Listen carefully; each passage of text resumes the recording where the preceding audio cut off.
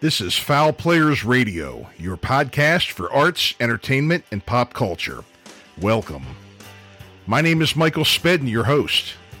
Every episode features fun, fascinating stories about people in the performing arts, actors, authors, dancers, writers, musicians, athletes, you name it.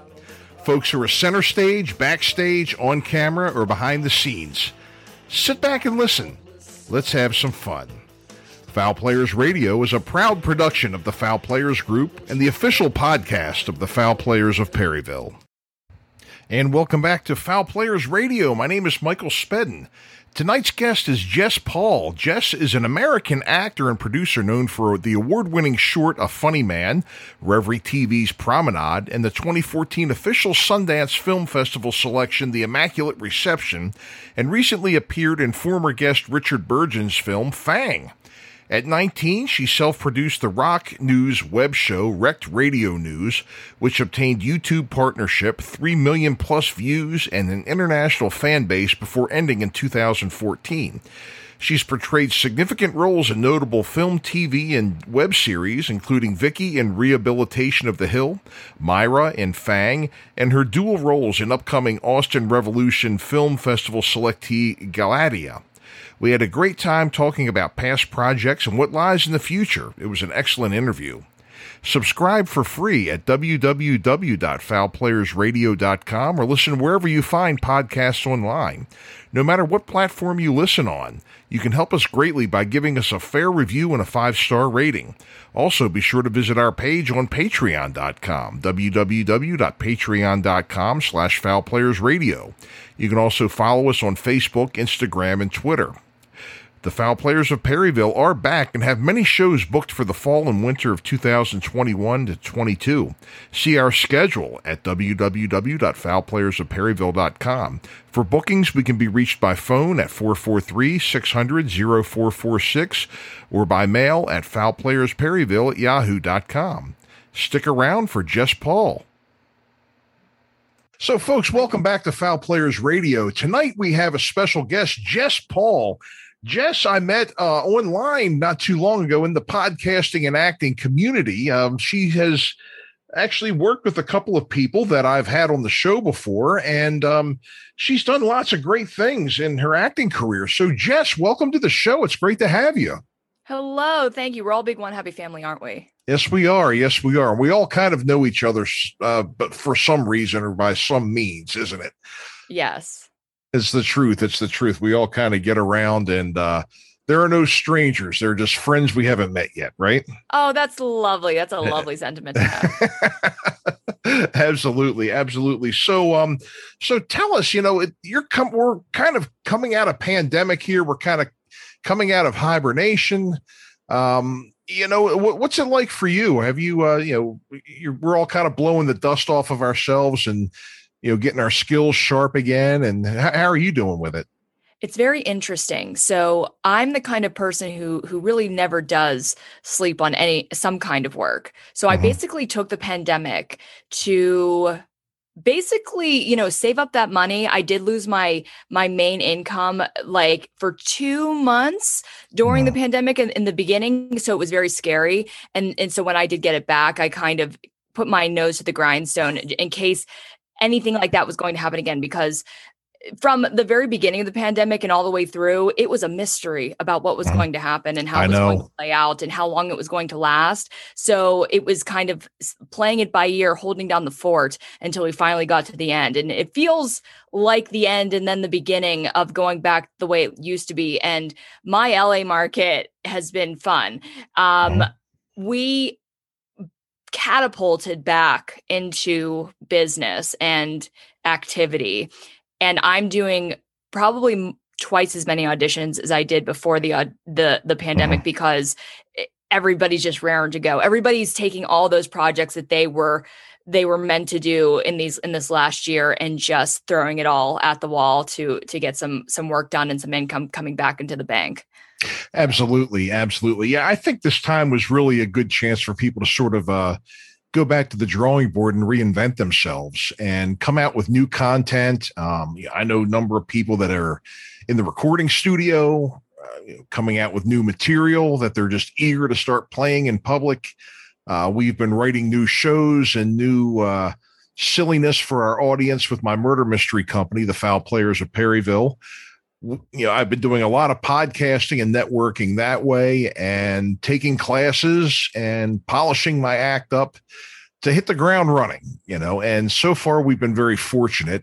We're just, people are starting to kind of come out of hibernation. I think some people are a little nervous because they're talking about a resurgence or a variant of the damn COVID. And so I think there's still some that's yet to be seen, but I really think the light at the end of the tunnel is getting bigger, Mm-hmm. Mm-hmm. Yep. So, yeah. Yep. So where are you based?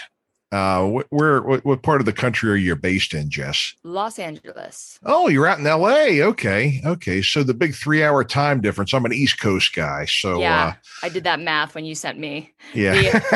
Time difference. I have to do with pretty much everyone because I am out of Pittsburgh, Pennsylvania. That's my home city. Oh, is that right? Yeah. I'm a Baltimore boy, but I have a lot of family that came from the Pittsburgh area. My grandfather's family, they used to call it Pennsyltucky around there. Oh, great. And that sounds so highfalutin. Oh my God. Isn't that the truth? I've got some very good friends from Pittsburgh, some very, very good friends from Pittsburgh. Of course, I'm an old Baltimore Colts and Baltimore Ravens fan, and can't say the Steelers are my favorite thing, but I have to respect it. You got to respect it. Well, see, when you're from Pittsburgh and you've lived there your whole life, you're kind of a default Steelers fan. Yes. The thing is about me is that I know nothing about sports in general. I care nothing about sports in general. Yeah, so I actually, my first kind of introduction into more professional filmmaking and acting, I started auditioning for film at about 22 years old when I got out of college, because I realized that Pittsburgh was a hub for movies and commercials and television that was being kind of exported out. They were bringing in a lot of LA talent, a lot of the main principal LA crew into our tax exemption city. And they were using us and our smaller crew and our hometown actors to be maybe some of the background players. We had, at the time, we had, Batman's Dark Knight, which was a huge thing for us to be hosting in the city. So I saw that and I'm like, oh, I had just gone to art school. I had just graduated from art school, meaning I was going to basically shove that acting pipe dream aside and just try to get into a design and marketing career. And then I'm like, oh, wait a minute, this is possible, because I had also over the course of my college experience, I started a YouTube show, and it became popular enough that people could recognize me on the street. It was a really amazing experience, something that I'm continuing to envelop to this day, which is, YouTube in general. But I'm like, wow, this new era of self-producing, or maybe you can call it a little bit more worldliness, as I once thought that you had to be in LA, you had to be in a big market to do anything. And it's like, no, there's actually a chance for people to get their foot in the door, even if they're from, little market like Pittsburgh. So I started acting, and about 9 months into me auditioning, I got a role in a film called The Immaculate Reception. Oh, yes. Yeah. If you're familiar with that term, it's this very famous football play. And it basically was the thing that put Steelers on the map for the very first time in their entire career.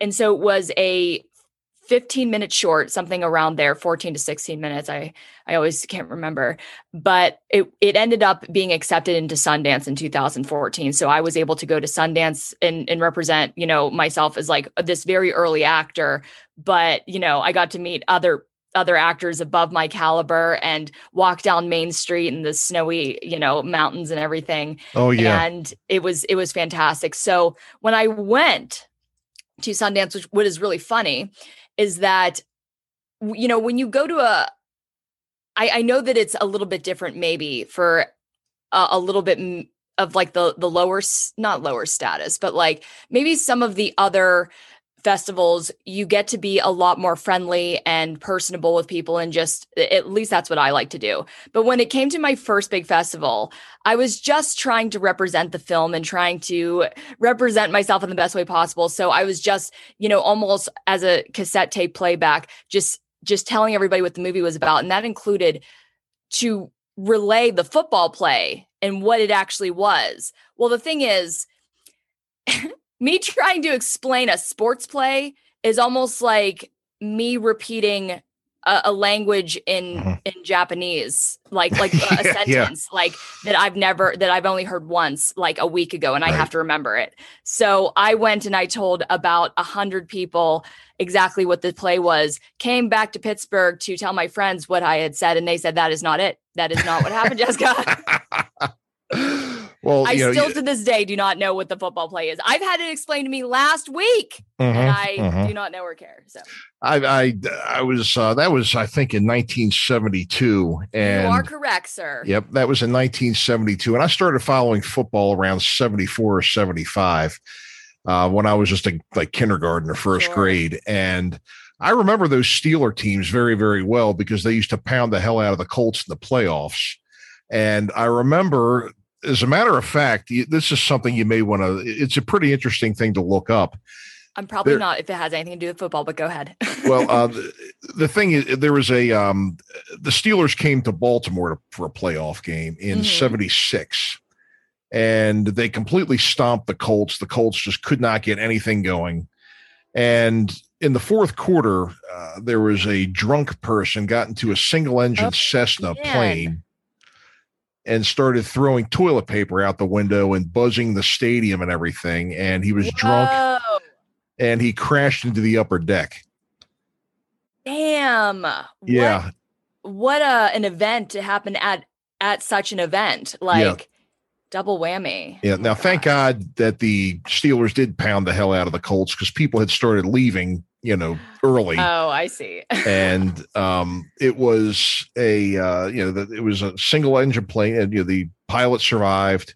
Nobody was hurt, but that was an event. I remember that, and I was just a kid when that happened. But between Baltimore and Pittsburgh, and again, I know you're not into sports, but between the Pirates and the Orioles and a couple of World Series and the Steelers and the Ravens and the Steelers and the Colts back in those days, there was just a lot of sports history there. But there was some history for sure. There definitely was.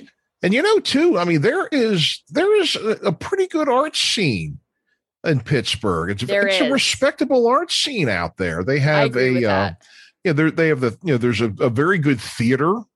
There's a good theater scene out there, and there have been some well-known actors that have come from Pittsburgh.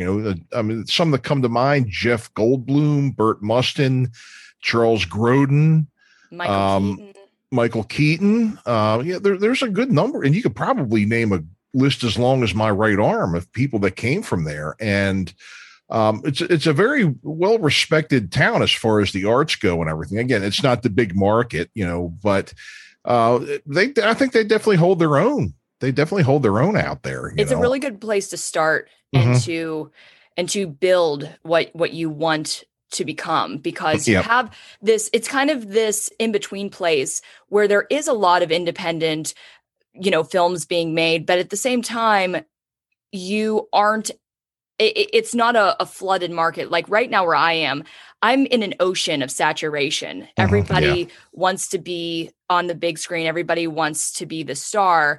But the number that I found out when I moved here is that an average of 4,000, I'm going to say females, because I'm speaking specifically about my demographic. When I'm submitting to a casting call that's on the major casting call websites, there are 4,000 people average, females, 20 to 30, that are vying for the same role. That means that casting director or that director has to look at that many people. They will not see them all. So it's like, you don't only have such a small chance, you might not even have a chance when you are submitting. So it gets pretty daunting in that way.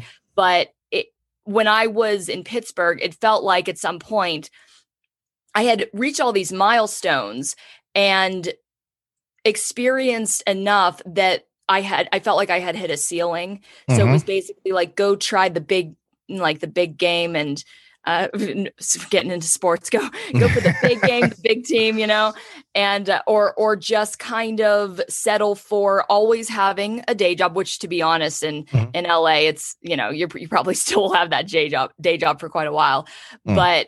but you really can't have any sort of career in Pittsburgh when it comes to being a professional actor full time. Yeah, you're right. I'd love to meet the people that have accomplished that, because I want to shake their hand and congratulate them. It's the same way over here on the East Coast in Baltimore as well.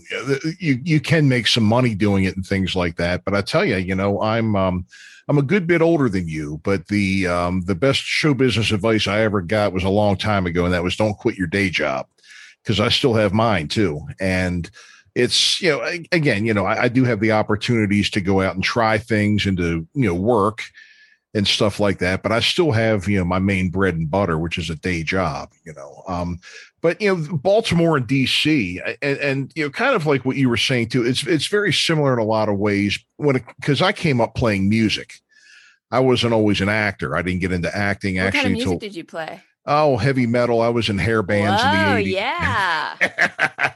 Hair bands and no, the pants don't still fit. Not by a long shot.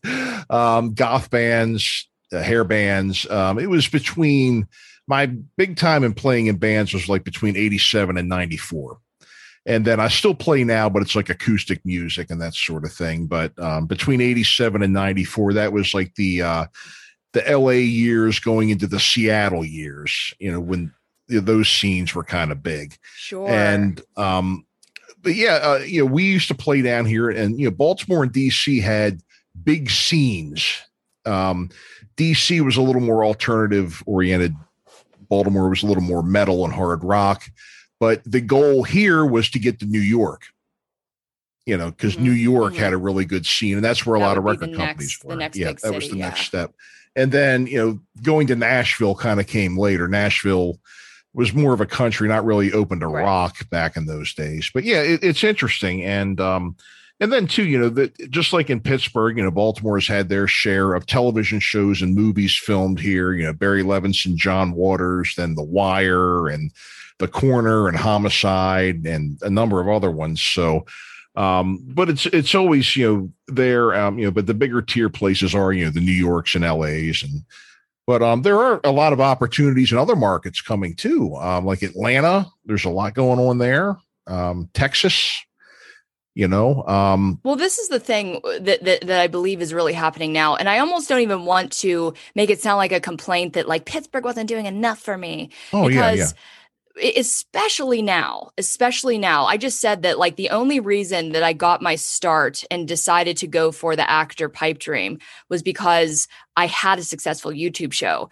And nowadays, talking about other social media as well, you can build yourself just like this podcast, just like your own podcast. You can build yourself without even having to be in a major city because you're in a bedroom. And that's the only location you need. You need a couple pieces of cheap equipment and some talent, maybe. Not even talent. Some people really make it to the top without such.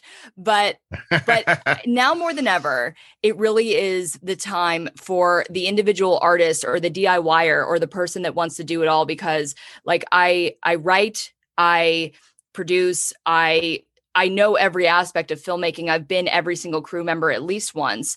And if I have a bit of a sense of how to do that, then I can make my own career path. And I started to, but just to want to be auditioning all the time, I couldn't do that back in Pittsburgh. I have to be here in this market and it like to actually be in things that are going on a very regular basis, I guess. Oh yeah, definitely. I agree. So you've had a couple of projects you were telling me about here, and I want to respect that. There's sometimes there's always a point where you're not allowed to talk about them, and then you are allowed to. Or any of your recent ones, anything that you are at liberty to share with us? I can. It's just that I don't have a debut date, so it's like, what's the worth of promoting kind of thing. Okay. because everything is still kind of starting itself back up Yeah. or finishing itself in the shadows behind the scenes. Mhm. So, I mean, I can talk about them. My two features that are on the horizon are Mhm. called Galatea and Fang. Fang is the one that you talked to Richard Bergen about. Nice kid. Nice guy. I really liked him. Yeah. Great guy. I loved working on both of those projects. Galatea was one that I produced as well as acted in.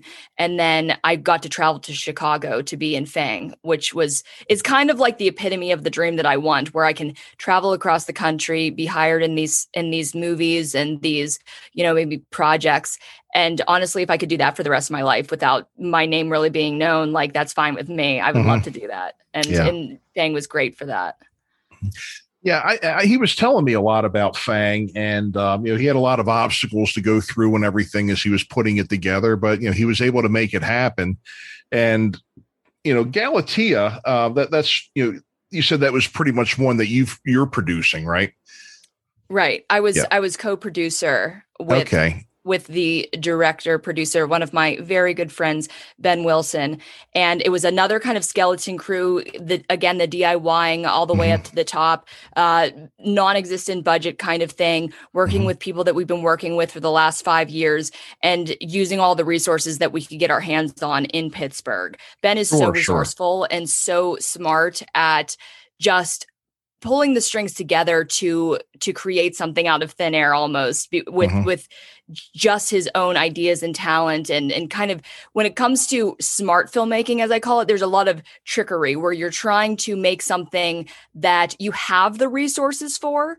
Like, instead of trying to write from the top down and then find all the things that you need, right, with what you have in mind. If you have actors that could fill certain roles, if you have locations, that you can utilize instead of searching them out and maybe getting them or not, or paying a bunch of money in order to just get a bar, just write in and start planning out with what you have and just make something good out of that. Make something good quality with the best parts that you already have. And that's what I've always believed in when it came all the way down to like starting your first 2-minute, 3-minute, 4-minute short to producing your first feature, because I have watched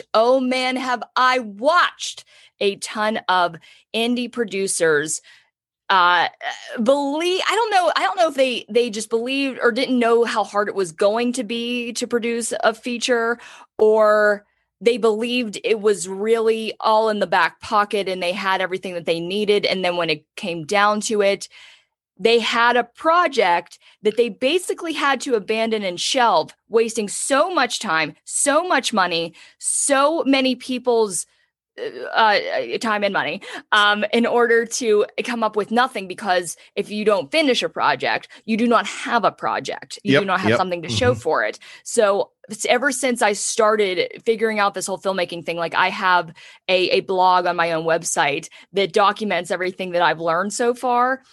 I have always been preaching, start small, start smart, just try to build a portfolio from tiny pieces so that you have something to show people. The first film that I ever produced, first and only to this point, film. I technically produce a film every single week for YouTube in some capacity. Like, I am technically right in the middle of producing my own audio play, like you do. I wrote my own scary story. That's something that I do on the channel, and I voice every single person. If it's a man, if it's a child, I know how to oh, that's edit cool. the audio enough. Yeah, you can listen to it. It's going to be called Bystander, and it will be on it will literally be on the channel in a couple hours. And it has some minimal visuals with it as well, and some audio production as far as like sounds and spookiness. That's cool. That's cool. Yeah. But anyways, the one that the traditional thing that I put into festivals was a movie called Promenade. It was 4 minutes long, including the credits. And I used my cast and crew, minimal cast and crew. This is like a one scene kind of movie. It's a slice of life. And I used my own backyard. I was trying to think, what is one location that's cool that I actually have my hands on, that I have control over? And when I grew up, I had a pretty medium, I was, what do you want to call it? Like a middle American kind of lifestyle. But one really cool thing that we had was a swimming pool.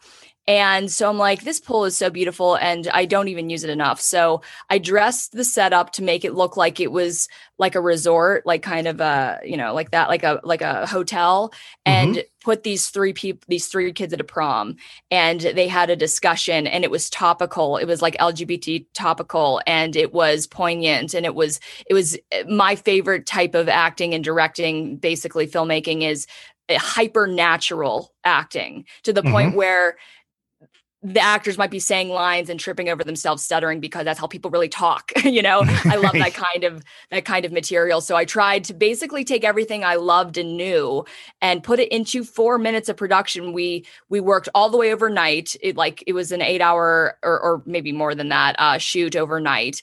It was one thing that's funny too about this movie is, I don't know if you would ever know this, but cicadas and or whatever else makes noises at night in your woods back behind your house, they change frequencies and tunes over time. So as I was editing this movie, I could hear that in between the different takes and different shots, the cicadas were singing in different pitches. So I had to no kidding, fade their music in and out between lines in this beautiful cacophony of music, of bug music. And I think it turned out all right. I was really trying to hide it. I should probably not talk about it. Maybe people won't notice, but yeah, it was such a learning experience. And that's the thing, because as much as I've even been on set, I had been on, a couple dozen movies or projects up until that point, but you never know what you don't know. And you do not know how hard it's going to be until you put your hands into it.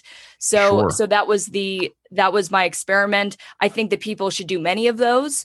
I myself, I want to be an actor first, but because of the nature of competition these days, how many people can be or want to be in the entertainment industry, I believe, and you can listen to any podcast that I have been on, I believe you have to do more than anyone ever did before, because you're expected to, because you can, because the equipment is more available than it was 20 years ago. You can buy the camera they are using on, Hollywood's biggest movie with your own money if you want to save up and you have access to it. Same with everything else, the audio equipment, the LED lights, they are at your disposal. And there are just dozens of free YouTube videos waiting to tell you how to use it all if you just spend the time to figure it out. Oh, absolutely. Absolutely. And I've been learning a lot of new things too, just for the audition process during quarantine, learning how to, splice videos together and, edit videos and all that stuff. I had no clue how to do that, but I had to learn how to do it real quick, And how about that? I did 5 auditions yesterday, all in this one bedroom and all different genres. And one thing that was so, okay, I have a little story about that, because yes, exactly. I didn't audition during the pandemic. I told you before we went on air that I actually took myself completely out of the game. My agent was still sending me things here and there. And I was finally stop. It's not even worth it, in my opinion, for my own perceived safety and everybody else's that would ever be around me to go out to these auditions, because the things that he was sending me on weren't worth it anyways. So I was just I'll tell you when I'm ready to come back. And it was basically, the 2 weeks or 3 weeks after I got my second shot, and I was like, okay, I'm good. So there was this one project that I did where, I would say 96% of these auditions that I've been doing in the last few weeks have been self-tape. I went to one physically, because why not? Why bring people in? I think everybody realized when they can just sit in their offices and look at videos. I mean, there is an answer to that. It's that you have you do not have control over all of the video quality, of everybody else. So that's obviously the one downside. But again, like I was just saying a couple minutes ago, we have all these new resources of the 2020, post era, the camera phones, the webcams, the cheap audio and video equipment that you can buy and put in your house, in your bedroom. So I got to see a little bit behind the curtain because I actually auditioned for something recently. A part I got, like a nice little project. Congrats. I ended up getting. Now they're doing some of this stuff called user generated content, which are the commercials that you see a bunch of like influencer type people doing in their own bathrooms, like skincare lines where the girls are just putting, stuff on their face and showing you how excited they are. Because to be honest, nowadays with the YouTube, with the TikTok, with the Instagram generation, we honestly will take more stock into somebody being natural and being at home, telling us that they genuinely love a product more than maybe a super hyper expensive commercial that they're filming with a bunch of lights, time, and money. So it's actually very valuable content.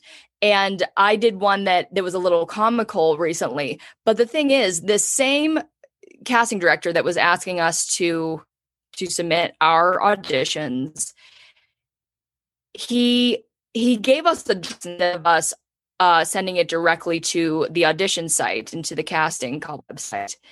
And he left the Dropbox open, meaning that once I went back to check to make sure that I didn't forget anything in this Dropbox, I saw everybody's audition. Everybody's audition was in there. I'm like, oh my God, he didn't close it. I watched every single audition because it was such a gift to see what some of my competition was these days. And there were so many things that I was so grateful for that because of being on YouTube and knowing a lot about this whole setup, like I didn't have to fast track it. I already had the nicer camera, the nicer microphone, the nicer background.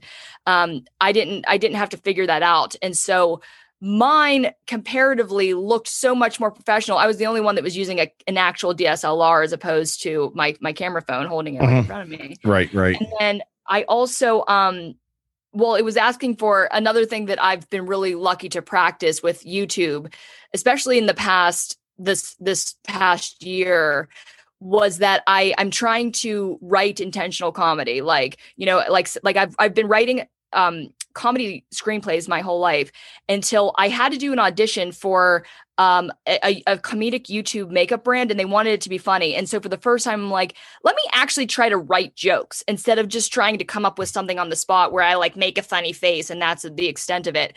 So I've been really practicing actually writing intentional comedy. So for this same audition, the one where all the people were in the Dropbox, I had written it. It said you can ad lib. So I had written jokes every other line, and it was the thing. I think that the very specific and professional presentation matched with the comedy that I've been practicing writing, I think was the thing that got me the job, and I got the job. So this is just a testament to say, like, honestly, if you have the means, even if you don't have the means, because I did not start out as a comedian, try more, push yourself beyond what you think you can, because you have the resources. Do not tell me you do not.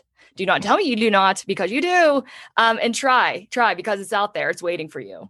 Yeah. Another thing too was in this past year, another kind of phenomenon or another trend. I mean, you were saying like a lot of commercials have kind of gone to the YouTube influencers and the TikTok people and everything, just trying things out and doing their own testimonial. But another thing that my manager was talking to us about, she took an inventory of all of our equipment. What do we have? She wanted to know the speed of your computer, what kind of microphones you have, what kind of, cameras you have, what kind of phone you have. I mean, you guys are representing her too, Yeah.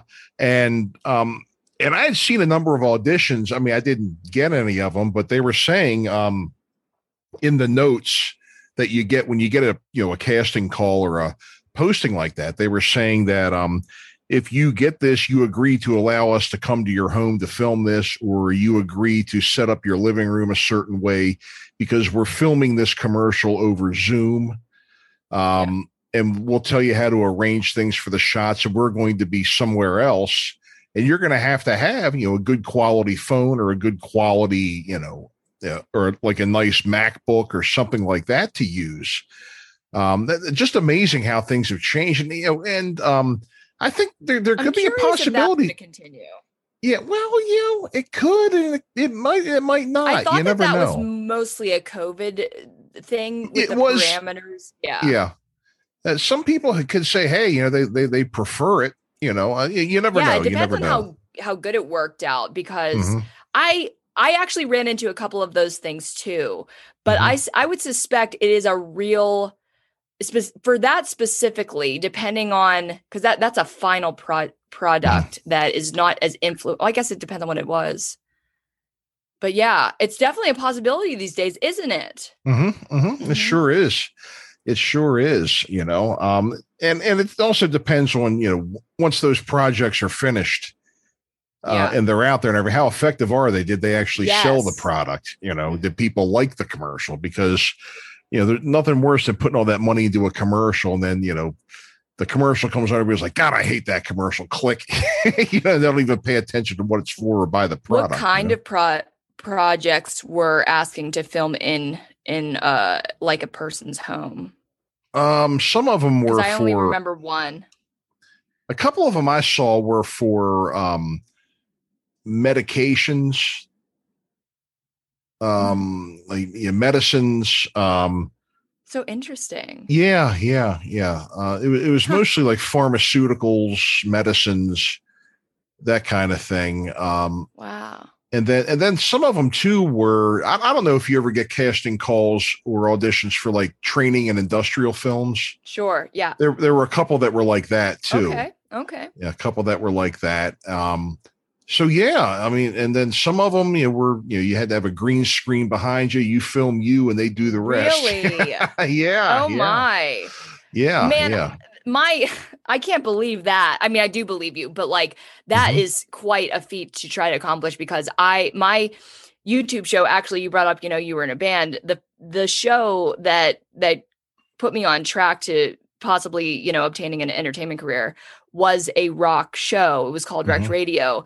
And I did utilize a green screen, didn't utilize it well because it's very hard to light and to, make sure it looks perfect. So every week, literally up until I was done using the green screen, every single week was a gamble. Did I light it well enough? What is it going to look like? And I basically just had to take what I got.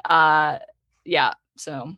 Yes. I mean, some things, I've seen a good number of green screen movies, and it's either, with me, it's either been hit or miss when I'm watching it. Like sometimes I'm just watching some of these things and I'm like, oh my God, like, right. Or, oh, hey, not bad, good job on that. It either works or it doesn't, Sure. Let me ask you this here. Did you ever have a theater background too? Did you do theater and stuff when you were growing up? Yeah, it was basically the only outlet I had for some type of acting. I don't prefer it, because just like I said a couple of minutes ago, I really prefer seeing and doing things that come as close to naturalism as possible. So theater acting is quite the opposite. You have to project, you have to emote, and that kind of defeats the entire, because like you would think, and a lot of actors do crossover very well and they love both, but but for me, it almost defeats the entire purpose of why I loved to act and what I get out of acting. I want to convince somebody that the lines that they're listening to were not written on paper. I want to convince people that what they're watching was not filmed in 5 to 7 takes. That's why for me theater doesn't compute, and when people want to ask me about it, I'm probably going to give them some, it's not like, I'll say this. I am very, very, very grateful for the community that I grew up in. my theater was actually across the street from my house. It was at a community center. I was literally the epitome of like, community theater player in that. Mm-hmm. In the costume place was right down the street from that. So I was always I had my hands in that. But it was really just kind of the surrogate for what I really wanted to do, which was filmmaking. And I started playing around with it at the end of high school a little bit more and in college until, again, I did the YouTube show. And then I ultimately started, acting in and making my own movies. Mm-hmm. But as far as theater goes, because for me, I don't have a professional education in acting, which would most likely be a theater school. You go to theater school to learn this. Mm-hmm. And for me, as I was coming up and kind of, again, DIYing my style, the kind of execution that I wanted to do, mm-hmm. I started to get afraid that even if I did go to some kind of school, I say this a lot and I might regret it because I might find that teacher one day that will really speak to me, but I was really afraid of adulterating what I had already accomplished. Like I've gone to Sundance, I've won awards for my acting, but it wasn't through the traditional sense of pretending you're in a room in your mind, and getting really fruity about it. I don't know what the other word would be, but mm-hmm. like I really love getting down to the being a producer. I want to be very logical and very technical about how to execute something. Mm-hmm. It's very funny because the same project that I'm editing right now for tonight, the last one I did, I loved the story, but what I realized was I'm recording all of the voices, but at the same time, I'm sometimes forgetting how they play off of one another. So now I'm going back and editing. I'm like, that performance was too big for that response. So now I want to go back and re-record it. So mm-hmm. the whole idea of production and creating a frame, creating a feel, a motif, a moment, a very close up piece of emotion that you almost can't see even with your eyes sometimes if you're in the same room as somebody. Mm-hmm. That's what the magic of film and acting is to me. So theater is as far as the moon, as far as like, something that I either know or want to embrace, mm-hmm. I guess. Mm-hmm. Yeah, I wanted to ask you this too. I ask a lot of bands, have you ever had any Spinal Tap moments, if you know what I mean by that? Any disasters? Have you ever had anything go horribly wrong during any kind of performance that you've done? Oh my Would you God, like to share an experience? Yeah. Please do tell. I have a couple stories and there are more on my YouTube channel if you are going to like some of these stories. But yeah, I've actually spelled them out. So I just told this story the other day, actually. It's one of my favorite stories and it's about Immaculate Reception. I've done more movies than that one, but there were other stories that were connected to my other movies that I've done, but this one is just such a good one. So one thing to know about me is that I'm actually I'm one of those annoying people that's allergic to all nuts and peanut butter and peanuts. Okay. And what happens to me is that I've never thank the heavens that are watching over me. I've never gone into anaphylaxis or gone into a state where like I die. I obviously have never died. Yeah. But what happens to me, and this is how I like to explain my allergy to people. So I don't know if you've ever touched poison ivy or something like that starts to make you irritated, with say a peanut. That's the same thing that happens to me. Like, even if I do touch it, like I remember one night in college where I was cleaning up peanut butter because I didn't really think that touching it was that big of a deal at that point. Mm-hmm. And then I ended up touching my face a little bit and went to my roommate at the end of the night. It was like, do you have any Benadryl? They opened their door to me like, oh my God, what happened to your face? I'm like, yeah. But so in this instance, I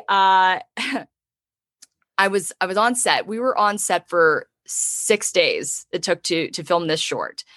And it was a period short, 1972. They dressed an entire house. And then also my director's crew were practically all flown in from Columbia University in New York City. So there were all these New Yorkers that were down in Pittsburgh to make a Pittsburgh film. It was still to this day one of the most exciting and prestigious films, professional films that I've been on as a main actor. And so that said, it was a very timed and very specific kind of shoot because, they couldn't go over budget or anything like that. This was, it was, you if you see it, it had some money in it because it is beautiful. But so it was the second to last day of shooting. It was the fifth day. And before we had all even got onto set at all, even on day one, they asked all of the main actors and the main crew and the crew in general if anybody had any allergies. And I said, I do. I can't eat peanut butter or nuts, but you can have it on set. Just put a little sign so I don't touch it. Because if I see something that looks like it could have any kind of nuts in it, I will ask or I will avoid it. And so that was all I was really asking. And they responded, okay, no nuts on set. I'm like, well, you don't have to do that, but whatever. That's really nice. So second to last day, we were going to lunch, and I had already gotten my costume and makeup on for the day, but I was going to be acting after lunch. And I got my lunch, which was, I remember to this day what it was called. I don't really know what it means or if anybody has this in general, but it was called a Jakarta wrap. That's what they named this sandwich wrap. So imagine like a tortilla with a bunch of like fixings in it and stuff like that. Yeah. The thing is, my director was vegan. And so she decided to get a vegan caterer for the entire shoot, which is fine, sure. whatever. But what they do is to substitute meat sometimes, they have to use other things like nut sauces. Mm-hmm. Yep, you're right. So I get my lunch, I sit down, and I take one bite of this sandwich wrap. And I swallow it, and then I taste it. Then I taste what I know to be peanuts. It was peanut sauce. It was the main course of this sandwich wrap, the main ingredient. And I obviously noticed this immediately. I'm confused because I have no idea why there are nuts in a wrap. I never would have thought that. I never would have even thought to ask. And what I have to do in these situations, because about the reaction that I have. So I was talking about that poison ivy sensation.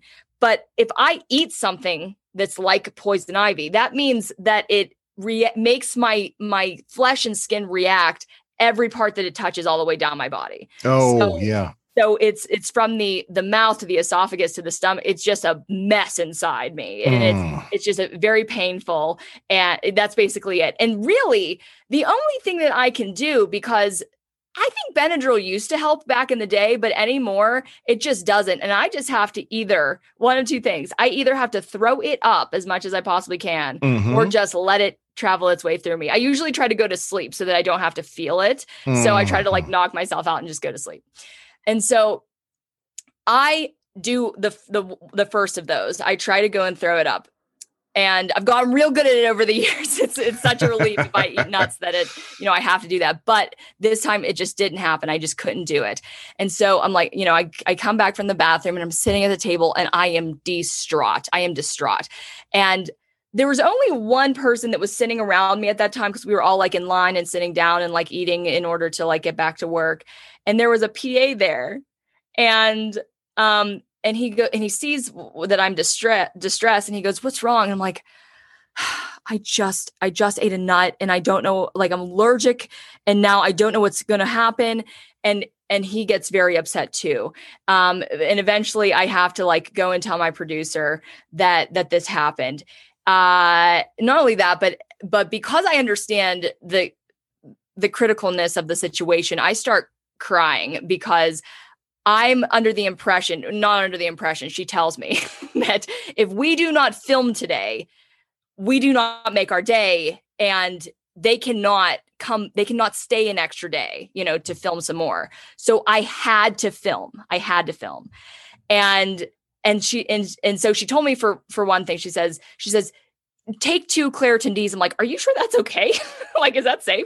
And she's like, yeah, my parents are doctors. I'm like, okay, it didn't do anything. So, basically she's like, what do we do in this situation? Do you know how you react? What do we do? And I'm like, this is all that you can do. take all of my scenes that I was supposed to do today and put them directly after lunch, get them over with so I could just go home and suffer in peace. And so that's what they did. And they had as soon as like we were done with lunch, they had to put the poor, makeup artist had to put my makeup all the way back on because I'd already cried it off because I was like going to ruin the shoot.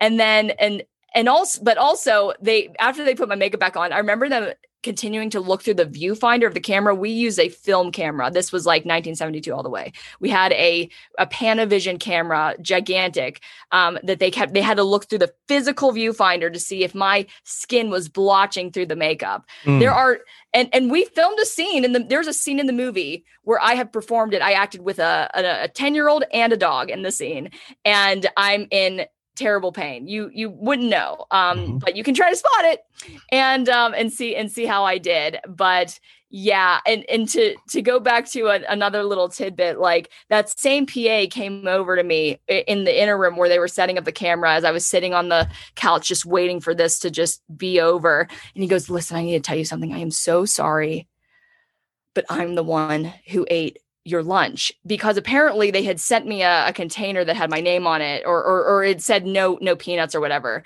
And he also had an allergy and he took it, not knowing it was for someone else. And the biggest regret of the whole day was that I didn't console him and comfort him more. I wasn't mean, but I was just kind of cold. I'm like, it's fine. It's fine. And I was just like trying to just go away, but I'm sure that he felt worse than even me, because for me, when I tell this story, I feel like a freaking superhero because I literally had to act through some of the most terrible pain some people might ever experience. And I was able to do it, but yeah, that's my Spinal Tap story. Absolutely. That's great. Well, we've come to the point of the show now where we have what's called shameless plugs. You can shamelessly plug anything and be as shameless as you want to be with no shamelessness spared. So what do you have? The thing that I care for people to really indulge in the most is the YouTube show, because it is a mixed bag every single week of just anything that I like to do and talk about. I try to keep it as interesting as possible, but this is, people at home won't see, but it's under a bunch of wires. I have this wheel of topics and we spin it. It's a game show wheel. It clicks, until it finally lands on the final category. And this week it is Spooky Story. So it's going to be like a 20-minute story that I wrote and narrated all the characters. And I hope that it turns out. I haven't finished it yet, so who knows? Yeah, exactly. And you also have your, it looks like a fake food channel. Yeah, we didn't talk about that, but yeah, it's not a channel. Well, I mean, actually it's part of the show itself. There are some bits in there, but I told you I graduated as an artist, as technically a graphic designer, but I also learned a little bit of every single art form. And so now I sculpt, cast, and paint and produce fake food props for Hollywood and customers all across the country. Oh, that's great. That's great. Well, wonderful. Well, Jess, it's been wonderful to talk to you and get a chance to meet you finally. We've kind of bantered back and forth a couple of times trying to get a date set. And we finally found some mutual time where we could do it. And I'm glad that you came on. It was really nice to have you today. And Thank you so much for having me and creating this outlet for artists to talk about what they do. Well, I really think that, for people that are, it serves a couple of purposes. For people that are up and coming, a chance to, one more place where you can show yourself. And then for folks that have been at it for a while, that may even be further in or even at the tail end of their careers, a chance to keep their stories alive. Yeah. Because we have a lot of history out there, a lot of people that just did wonderful things over the years. And, maybe there's some folks out there listening that may not have seen it the first time around. Or a lot of times when I listen to podcasts too, it's like I remember things that I forgot I remembered. If you know if you can follow me on that one and everything. I do, so yeah. That's kind of my mission in doing this and everything, sharing the stories, keeping an oral history alive. And I was glad to have you be part of it. I really enjoyed your, your episode, your talks, and your, sharing your experiences with us and everything, Jess. And consider me part of your Rolodex. Come back anytime you have something you'd like to promote. We'd love to have you. Thank you so much for having me, Mike. Absolutely. Absolutely. Folks, this has been Jess Paul here on Foul Players Radio, and we'll see you all next time. Thanks again, Jess. Bye. Thank you for listening. I hope you've enjoyed our interviews with our guests, all with the intention of promoting the performing arts and preserving their history by sharing the wonderful stories of those who participated. You can now support Foul Players Radio on Patreon. Go to www.patreon.com/foulplayersradio. Also, make sure you go to whatever platform on which you listen to Foul Players Radio and leave us a review and hopefully a 5-star rating. Thanks again, and see you next time.